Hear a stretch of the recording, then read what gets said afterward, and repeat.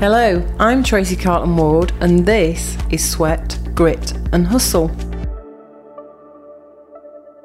Welcome guys, we are here today with another one of our caffeine casts and I'm joined by Lou Crocker, who is actually one of the ladies that works with us around property. So Lou got into being a property investor, but she hasn't always been an investor. So Lou, welcome.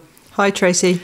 Tell the guys listening, because you've got a really interesting background, what were you doing before you got involved in property? I've been an aviation firefighter for 22 years now. Before that, I was a physical training instructor in the Royal Air Force. Have been doing property buy-to-let for about 17, 18 years, but just as a hobby, really. Okay, so when did you get involved in doing property sort of on a professional footing as a business stance? Because, you know, I know you've been doing it 15, 16, 17 years, whatever, but you haven't always necessarily been doing it as a business then? No, that's right. That was just really like a hobby. Got into it a little bit more about 2.5 years ago. Okay, and back sort of 17 years ago, what got you into buying properties? I think a bit of a hobby, really. I saw a few nice places and just bought them. Maybe not the right sort of places, maybe some new builds. Just let them out and just continued with that and then stopped for a while.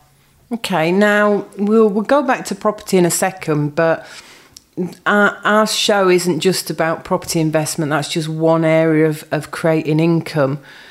You know, the fact that you are out there, and I think it's Heathrow you work at, isn't it? Yeah, that's right. So you've come out of the sort of Air Force, you've gone on and become an aviation firefighter. You know, how did you go from, I get the fact that there's planes involved in both in some ways, but how did you go from being in the Air Force to then training as a female firefighter?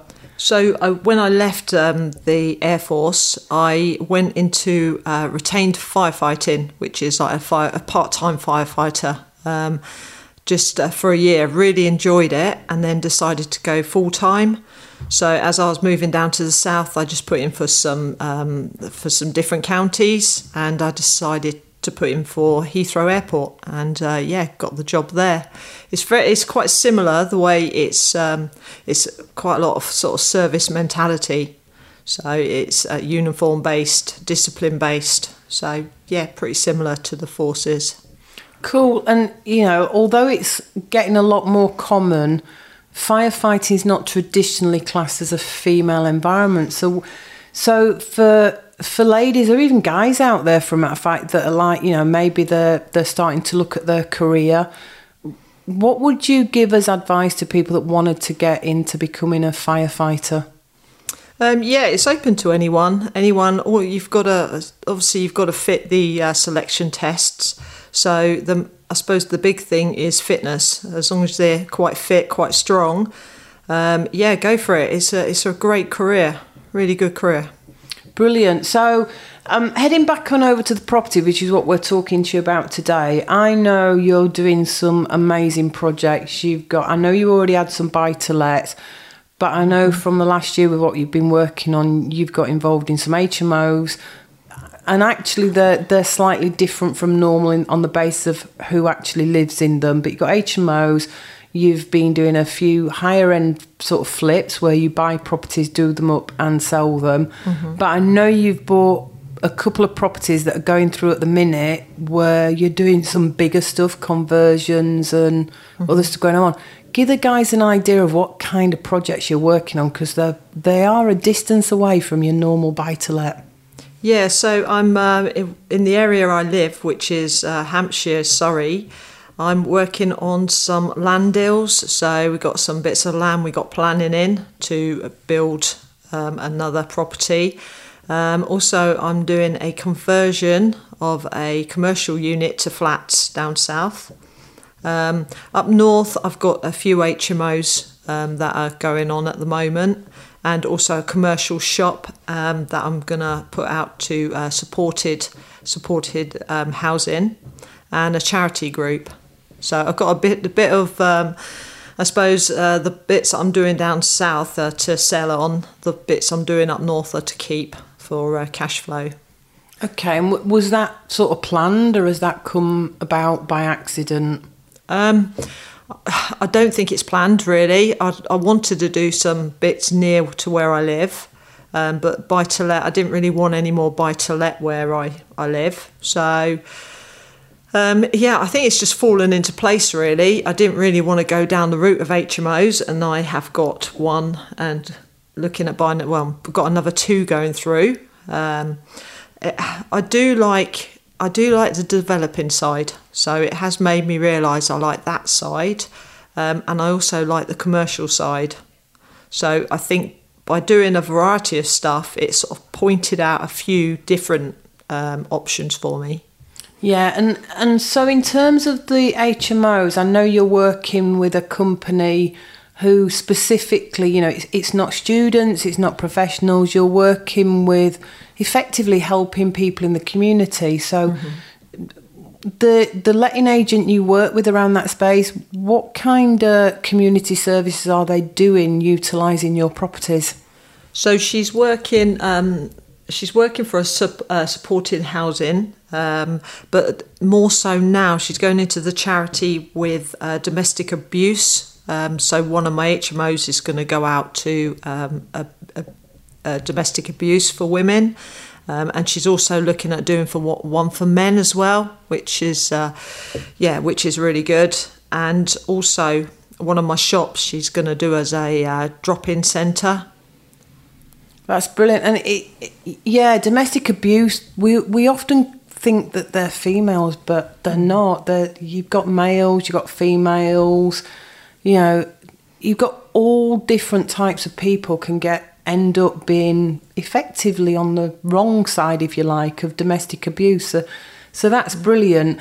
And I know you had some interesting stuff, whereby one of them you were looking at taking one of your buildings and actually getting permission to actually make it more bedrooms, and you got a little bit of local backlash. Yeah. How did that impact you? Yeah, I don't like things like that. I had about 80 comments, I think, all about we don't want those sort of people around here, etc. It was just a lot of noise, really. It does affect you because you do worry what people say, but I think they've just seen other ones before that haven't been managed as well. I know that ours are managed very well. But it's very difficult to put that point across to them that what you do is a bit different and that you actually care about it. But yeah, that's going through okay. Yeah, and it, you know, this gets me on my soapbox a little bit because I really hate it. Everybody's got to live somewhere, guys. You know, you can't always, you know, there are good neighbours and bad neighbours, and yeah, there are some properties, as Lou says, they're not managed properly, and so you end up, you know, that does create problems and issues for neighbours. But at the end of the day, just like people, there are good managers, bad managers, there's good people, there's bad people. And I just find it a little bit appalling that it's okay, these people, in inverted commas, as long as they're not living next door to me, that's fine. Well, hey, you know what? This world is shared. It doesn't belong to anybody. And it really gets my goat when things like that go in the paper. You know, yeah, it's fine. Let them live somewhere, but not near me. So, yeah. You know, if you've got some bad tenants next to you, they're going to be bad tenants whether they're living in a single house as one family or whether they're living in a house that's got 8 different people living in it. It's not about what the type of property is, guys. It's about the type of person and how they're treated. And if some people are treated well, they will treat their neighbours, the community and their landlords well. So, yeah, that's me off my soapbox, but it always gets my goat, to be honest with you. Yeah. Now, Lou is a quiet... Lou is an unsung hero. She's a female firefighter. She's an amazing woman. And what she probably hasn't let come across right now is she at one stage probably had 4 or 5 properties all going through either build, purchase or restructuring all at the same time. And that's a lot for many people. So, Lou's not somebody that's made multi-millions off property. She's neither at the beginning of her journey, but she's actually got out there and took action, which I guess being a firefighter is probably default and nature to you, isn't it, Lou? Yeah. So for those guys out there that, they might have done 1 or 2 properties, they've probably staggered them. What sort of lessons learned do you have and tips do you have for people who might decide to actually have several projects going on at once? Is it advisable? Is it easy running? How did you find it? Yeah, it's not easy running. No, I think it's a big thing that you go on about all the time, Tracy, is your mindset and how you deal with this. I treat it very much like a marathon, an ultra marathon. I split it down. You've got to split it down, split the jobs down, and stagger them out in your diary. Don't look at the big picture because it could get a little bit scary. And try to not get over-consumed with everything. Try and sit back and look into it, because sometimes your mind gets a bit too fuzzy when you've got too much going on. So take a breather, take a step back and look from afar. Brilliant. That is fantastic advice. And if somebody's just getting started in property, forget whether they're going to do 1 at a time or 6 at a time. If somebody hasn't yet started in property and they're considering it as an income stream, what would you tell someone who's thinking of embarking on that journey that you've already started? I would say one of the big things is having support. So have a support around you. Even if you don't have people around you that are doing that thing, i.e. your family, make sure they know what you're doing, because even if it's somebody who gets it or an ear to listen to, because it does get tough sometimes. Just go with what you find, go for it. Confidence is a big thing. Brilliant. Now, you and I have been working together, probably about 9 months now. You've been part of our mastermind program. What's been your biggest benefit? I mean, you were a property investor that was already getting on doing it. You were successful. You were building a portfolio. You certainly weren't a beginner. So what's been your biggest benefit of being involved in a mastermind program like ours? I think it's having other people around, because it can be a lonely experience. It's having other people around that are doing the same thing, moaning about the same things. It's just nice to know you're not alone. And also from the mindset point of view, it's nice to have somebody there to be accountable to, that can listen. Yeah, and I mean, for myself, we've already heard from my business coach, and I've been in property now 13 years. I've owned property for a lot longer. I've got 25 years in business. I still have a mentor stroke coach, guys, for my business. And I don't think I'll ever stop having someone to help me, because I can get stuck on stuff just like somebody that's new, just like somebody that's been in it a few years. There will be times when you hit a hurdle, and sometimes it's just nice having somebody you can pick up the phone to or message and just help with that hurdle. So Lou, it's been brilliant, and I know in recent months you've got your portfolio to a stage where your partner could leave work. Yeah. What kind of feeling was that when your partner was no longer having to go to work every day? Oh, it's really helped me out. I mean, it's a grey line, isn't it? When do you leave and when don't you? But you haven't got enough money coming in, and you've got to keep the other job going, but then you can't progress any further forward because you don't have enough time.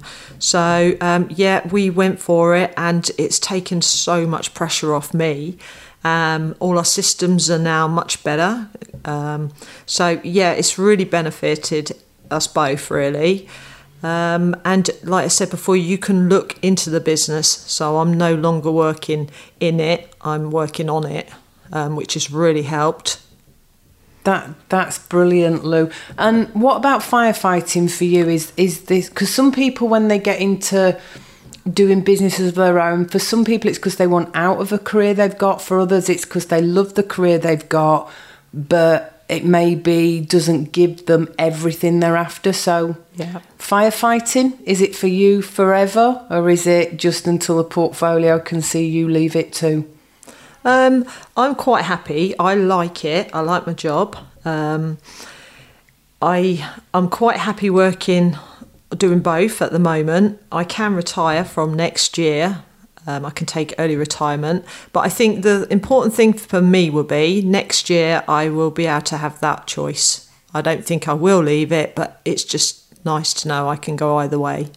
Yeah, it makes a big difference, doesn't it, when it's no longer a case of I have to be there, it's that I choose to be there. Yeah. And that is an amazing feeling. So, Lou, it's been an absolute pleasure, but I just have one question left for you. Sweat, grit or hustle? Which one resonates with you the most? Grit. And why is that? You need a lot of grit sometimes. You get a lot of things chucked at you. There's a lot of things that don't always go to plan, and you've got to think of a plan A, a plan B. Definitely, that's the one for me. Grit. Definitely grit. Yeah, and I know in recent weeks, grit's definitely been there, with perhaps a little bit of sweat with some of the stuff we've discussed offline. Yeah. So, guys, you have been listening to the amazing Lou Crocker. Unsung hero for definite in my mind. Firefighter, aviation, putting some people through their paces because she still does a lot of physical training, even though she's possibly not teaching it. But what an amazing journey so far on her property since she's done it professionally as a business. Guys, we will speak to you next week. To keep up with what we're doing and what's coming on Sweat, Grit and Hustle, do visit us at www.sweatgrithustle.com.